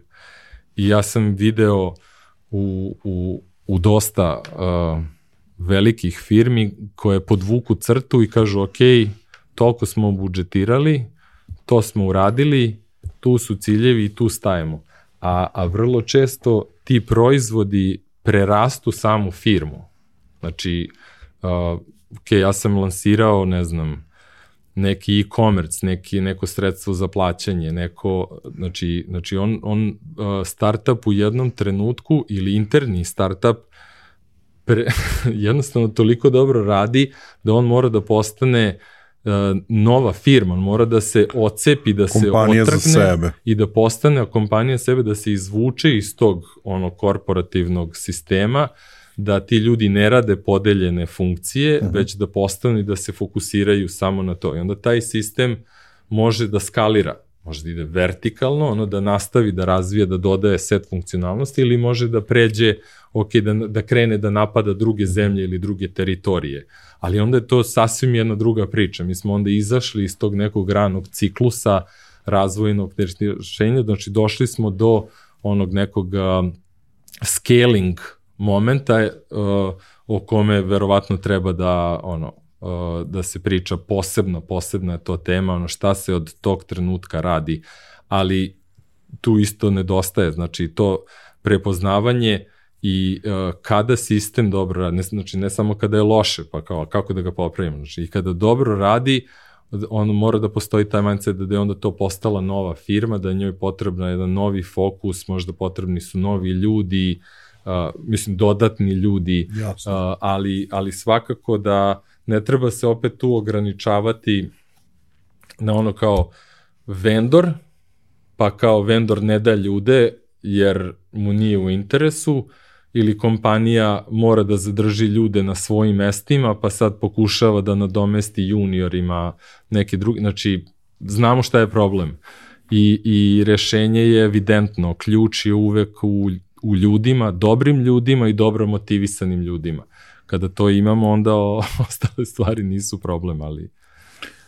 Evo sad ti si mi dao opet sad dobar šlagvord za da kažem neki finiš.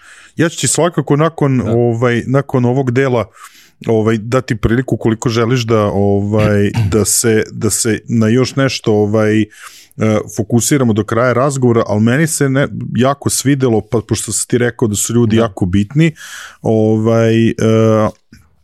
ti si meni naveo nekih vaših 5 principa kojim se vi vodite i između ostalog se tu pominje jedna od pitanja je smisao te biznis logike vaše, onda bi volao čisto samo da prođemo kroz njih, jer mislim da ovi principi da su nastali iz vašeg višegodišnjeg iskustva, iz tvoje, da kažemo onako, dugogodišnje karijere i da mogu da pomognu ljudima koji ulaze da li u proces kreiranja digitalnog proizvoda, da li prosto nekoga ko se vidi u ovoj industriji. Sad, ajde da krenemo da kažemo od tih ljudi, prvi princip je potpuna orijentacija na saradnike i potpuno razumevanje industrije za koju se taj proizvod radi. Kažem, mi imamo 5 nekih principa, a to je customer orientation i customer satisfaction, znači potpuna orijentacija na krajnjeg korisnika. To je ovako uvek lako da se kaže i sasvim logično, ali jako teško u stvari primjena u praksi, jako teško otrgnuti ono što mi osjećamo i što mi mislimo predumišlje koje imamo kako će tržište reagovati. Mi moramo stvarno da se okrenemo ka tom krajnjem korisniku, da ga razumemo, da uopšte, kao što sam ja naveo prije, mi smo ga kompletno promašili, pa sad moramo da budemo tu mnogo precizniji. Primjena najboljih praksi, iako pričamo o da kažem, custom razvoju i korišćenju open source tehnologija, ono što je jako važno za biznis da se napomene, da su open source i out of the box nekad ranije bili totalno dva različita sveta, do te mere da se čak i ljudi u IT industriji koji radili u jednom tipu ili drugom firmu nisu ni znali među sobom, a sada ove out of the box, kao pričamo recimo .NET frameworku, Microsoft rešenjima, oni se otvaraju kao open source-u i mnogo više razvijaju, tako da su mnogo više pristupačni i mi sada, iako smo bili nekada isključivi da nećemo raditi sa tim tehnologijama, sad imamo startupove koji su na Microsoft rešenjima, a onda u frontu koristimo opet neke open source rešenja, React Native, Angular, što god se koristi za front-end, a sa druge strane imamo i regulaciju koja se desila u open source, da kažemo, zajednici, gde se zna i kako se piše kod i koje se biblioteke koriste, imamo puno dostupnih alata, imamo frameworke koje su sad na nivou gotovih proizvoda kao što je nekada su bili da kažem, out of the box rešenja, tako da se nekako tu industrija iznevelisala i mi sad vrlo često gledamo i prvo se pitamo da li za ovakav proizvod postoji rešenje. Znači, ako postoji rešenje, nećemo ga koristiti, nećemo ga praviti iz početka, nego želimo da koristimo. Znači, ako nećemo pisati novi payment gateway za svaki e-commerce, nećemo pisati gomilu, sad imamo alata, znači koje koristimo, za email kampanje, za push notifikacije, za sve ono što smo ranije pisali, sada imamo neke servise koje možemo da koristimo ili gotovo rešenja. Znači, ako kažemo, ok, to nešto postoji, ulazimo u open source, onda gledamo stvarno koliko dugo ta tehnologija postoji, koliko je velika zajednica programera oko te tehnologije, znači koliko lako je regrutovati ljude, koliko lako je klijentu da ako radi sa nama zameni nas za neku drugu tehnologiju, znači jednostavno gledamo popularnost te tehnologije i njen prospekt za dalje i gledamo da li jedan veliki sistem se vrti na takvoj nekoj tehnologiji. Znači da onda u potpunosti možemo da budemo sigurni da se primenjuju nekako najbolje prakse. Mislim, to je samo jedan primer tehnološki kroz primjer najboljih praksi.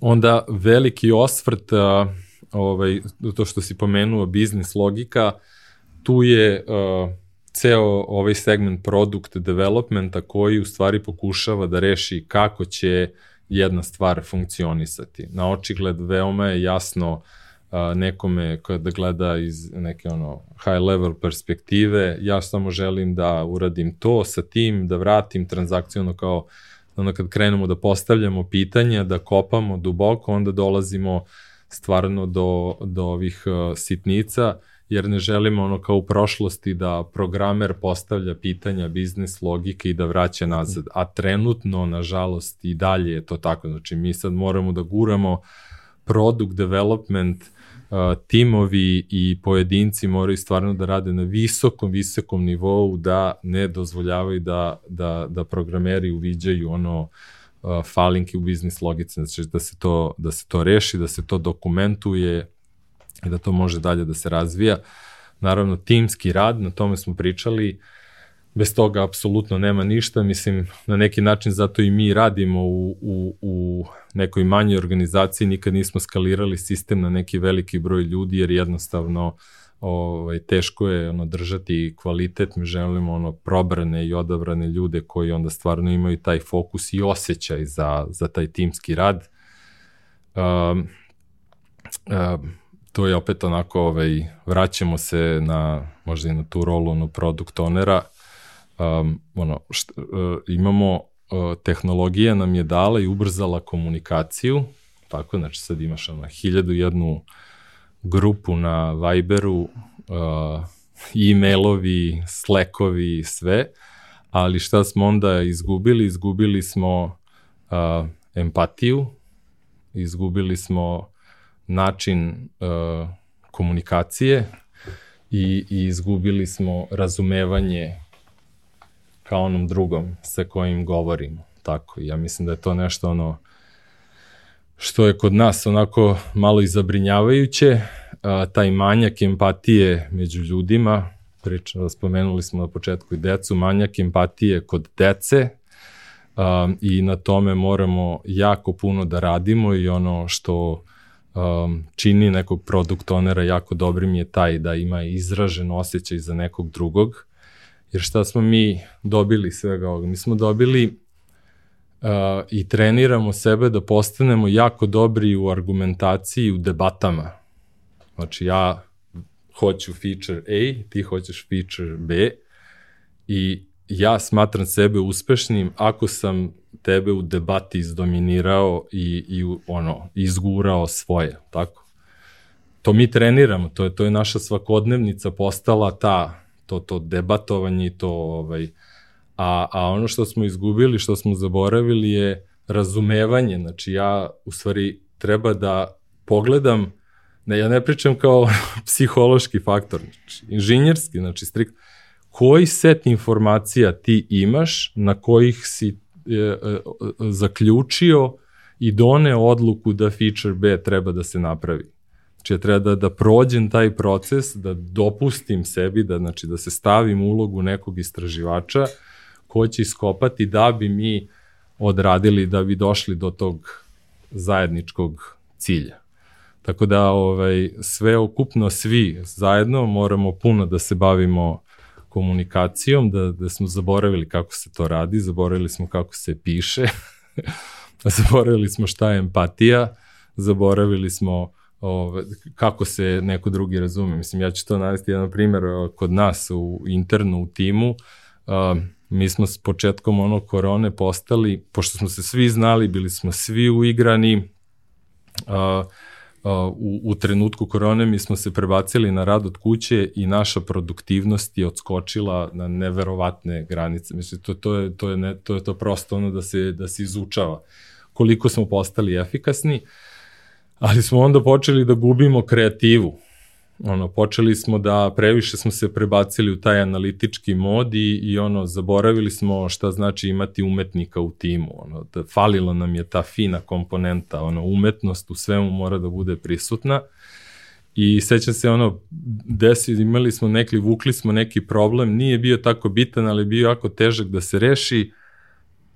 Mesecima je to trajalo, 6 meseci, zakaži sastanak, zovi Peru, Pera zove Miku, Mika zove Mika, nije tu, zakaži Peru, Pera, Mika, 6 meseci traje to rešavanje tog problema, dolaze prvi put, sedaju za sto, vide se oči u oči i kao, desi, šta ti treba, ajde idem ja da vidim, idem da probam, ja sedim ništa, znači ne učestvujem u rešavanju problema, samo gledam i ne mogu da verujem da su zaboravili koliko su bliski, da su zaboravili da su deo tima. Šta misliš koliko im je bilo potrebno da reše problem? A ozbiljan problem. 3 sata. 6 meseci, 3 sata. Ja gledam i pitam ih šta se desilo. Pa ne, bio je tamo, nisu nam rekli, ima neko propuštanje. Ne, nije. Znači, zaboravili ste, niste imali empatiju za drugog, zaboravili ste koliko ste dobri drugari, taj moment, jedan ekstra effort za drugoga je rešio mnoge stvari. Tako da taj timski rad, o tome može puno da se priča i to je tema za sebe, ali ovo je nekako po meni nešto što je najvažnije od svega toga. I onda ova zadnja nekako spremnost za tržište, proizvod mora da bude validiran i spreman za fazu razvoja, tako da se umanje svi ti rizici i da go to market bude u najboljoj formi koja je moguća. Sad moram nešto kažem što nisam planirao, ali opet si me triggerovao i prosto želim da ostane zabeleženo. Drago mi je što si imao, da kažem, ovakav closure, zaključak, da kažem, u okviru ovih vaših principa, a ja ću da validiram da je to stvarno tako, kada si pomenuo ovu empatiju. Da. Ti si neko ko tokom COVID-a apsolutno nije izgubio empatičnost, jer si ti jedan od retkih ljudi kada je, da kažem, bio onaj najgori lockdown, znači gde ni ja nisam znao gde bijem, nisam ni razmišljao o događajima, razmišljao sam da ću morati totalno profesiju da menjam i samo jedan dan, ja se sećam, bio sam kod tašte u Vršcu, mi sedimo tamo u nekoj šumi, dumamo gde ćemo, šta ćemo, kućemo i ja vidim telefon Đorđe Filipović, Bože, šta se sad desi, mislim, mislim, da ide webis, nema događaja, i ti meni kažeš, kao ćerkica šara po webi, svesci i sve, i kaže, ja setim čoveka kao, da te pitam gde si, šta si, kako ti uopšte izdržavaš sve ovo. Ja sam ti rekao da je meni to stvarno u tom trenutku jako puno značilo, taj poziv da eto, neko ko prosto nemamo neki svakodnevni kontakt, nemamo sa te strane dodira u biznisu, tako da ti de facto nisi ni u tim trenucima izgubio empatičnost i jako mi je drago eto što sad ja imam priliku ovo da kažem i da ti zahvalim, a drugo da si skrenuo pažnju na jednu mnogo važnu stvar koja je opet sastavni deo biznisa. Pa ne, hvala ti, ali meni je stvarno neprijatno kad to pominješ non stop, jer me opet čini me tužnim. Drago mi je da sam tebi mogu nešto, ništa ti nisam pomogao, ja sam ti ponudio pomoć. Ne, ali nisi, ali samo rekao hvala. Ali znaš koliko to značilo? Ali je tužno, totalno šokiran. Ali je tužno da te niko nije zvao. Jer to je, mislim, ja sam kad sam pomislio, ja sam stao i kao, ok, šta ćemo sad da radimo ovo? Polovina naših klijenata je prestala da radi, druga polovina je dodala gas. I tako smo se mi nekako iznevelisali, jer su ovi prepoznali šta moraju da digitalizacija je jedino rešenje, da ovi drugi su jednostavno morali da obustaju. I ja sam onda gledao, ok, kao, gde su nam ostali akteri zajednice, ne možeš gledati samo sebe, znači, kako će ova zajednica da funkcioniše bez vlade, bez drugih ljudi koji organizuju konferencije, koji edukatora, koji imaju ovakve podcastove, znači zoveš partnere, to je jedan support sistem koji mora da funkcioniše, koji mi moramo da međusobno treniramo, da se ne glođemo ovde međusobno, već da budemo jedna onako dobra, jaka zajednica. Ali stićemo mi tamo. Stićemo. Idemo svake godine, smo sve bolji i bolji. Ja tebi za kraj razgovora mogu samo da ponudim, ukoliko želiš da poručiš nešto onima koji, i na samom početku smo rekli, nije ni prva epizoda da se bavimo razvojem digitalnih proizvoda, nekako je tako atmosfera na tržištu, u industriji, da se sve više priča o product-based kompanijama, o razvijanju digitalnih proizvoda, kolegama koji su na tržištu, koji razmišljaju u ovom pravcu, koji imaju neku ideju o nekom digitalnom proizvodu, šta bi imao da poručiš za kraj? Da, nisam siguran ono što si mislio na product-based kompanijama, ali... Ne, u spisu da se... Već je fokus, svi govore da treba, ne znam, kao mladi da se fokusiraju možda više na product-based kompanije, znači na kompanije koje se bave razvojem proizvoda, samim tim i da svoje karijere, da kažem, usmeravaju u tom nekom pravcu. Jeste. Pa da, dobro, tu je opet dosta široka tema. Prošle godine sam na ovom Spletu držao predavanje baš na tome. Uvodni ekran je bio flamingo, na naduvavanje za plažu, dušek na kojem je pisalo rozi golub.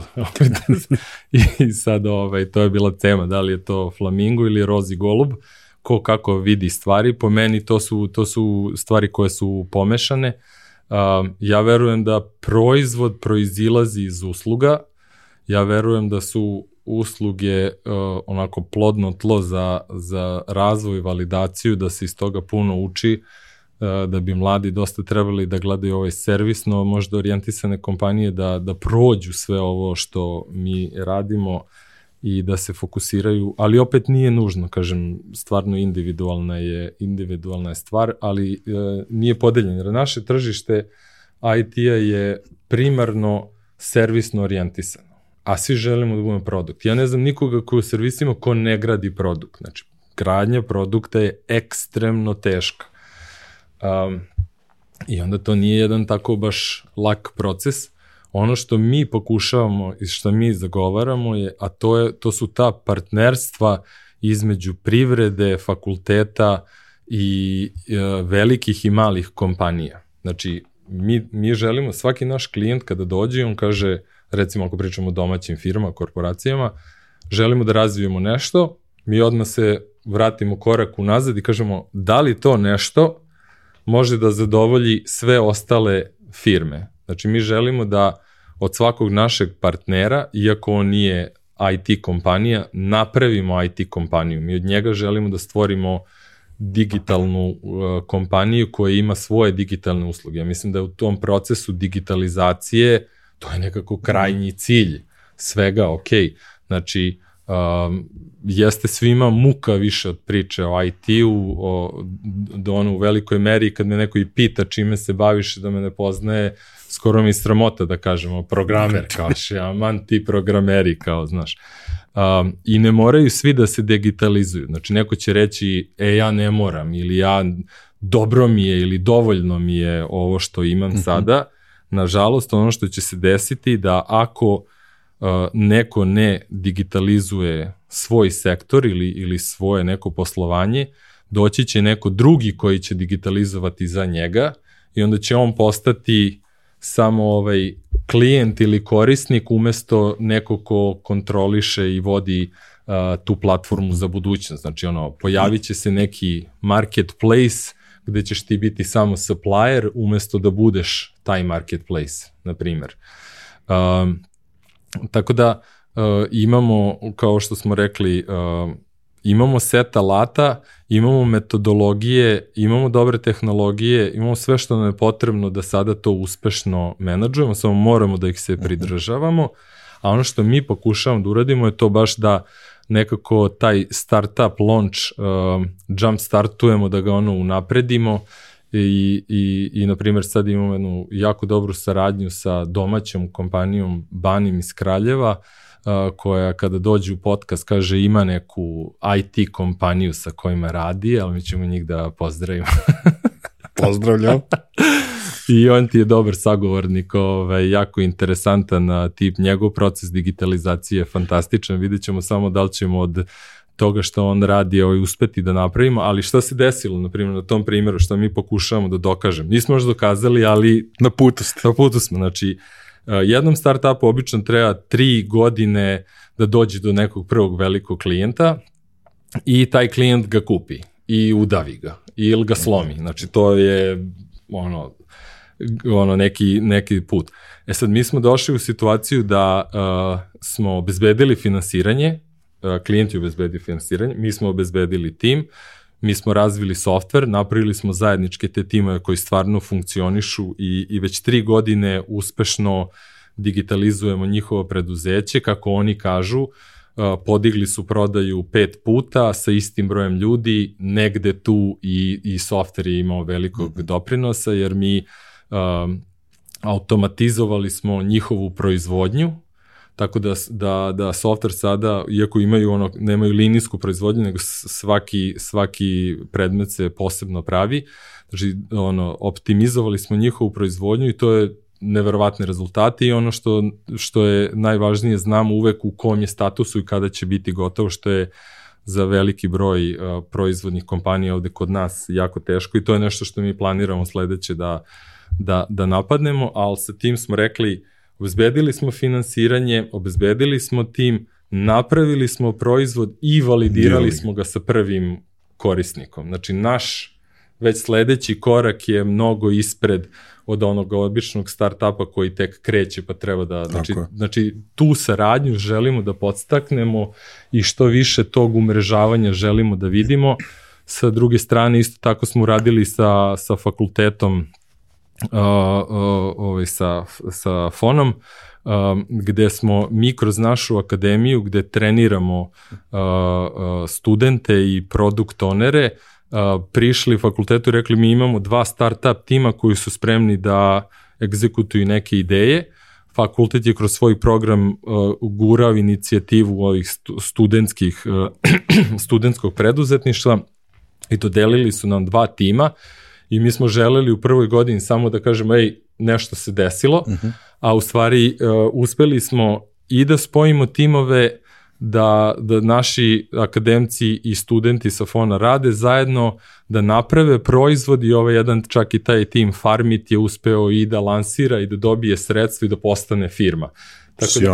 Tako da otišli smo predaleko, ali eto, šta neka saradnja opak donosi, ali treba biti otvoren za tu saradnju, treba biti kreativan i treba razmišljati malo drugačije, ne samo onako kao vendor, klijent, mi smo fakultet, mi se bavimo prodajom, mi se ne bavimo, meni je najveći šok, ja sam i radio neku edukaciju i ka profesorima sa univerziteta, oni su u strahu da uđu u te projekte, kao da im je neko rekao, vi ste edukator, nemoj niko da je slučajno radio sa nekim startup tim, da je uzeo kao equity, kao to je za njih, neko mora da im kaže, ok je da budeš član tima, ok je da uzmeš equity, nije, kod nas nije preko veze, nije namešteno, nisi nekog uslovio, kao ovo je privreda, ušli smo sada u startup, mi formiramo taj neki multidisciplinarni tim, treba nam neko iskustvo, treba nam neko sa energijom, onda ajmo onda admo zajedno. Tako da na što se mi fokusiramo, a to je definitivno edukacija, kroz akademiju i kroz predavanja gde god nas pozove, potrudimo se da se odazovemo i ovo ovde danas i hvala tebi beskrajno puno što si nas pozvao da pričamo o ovome. Druga stvar je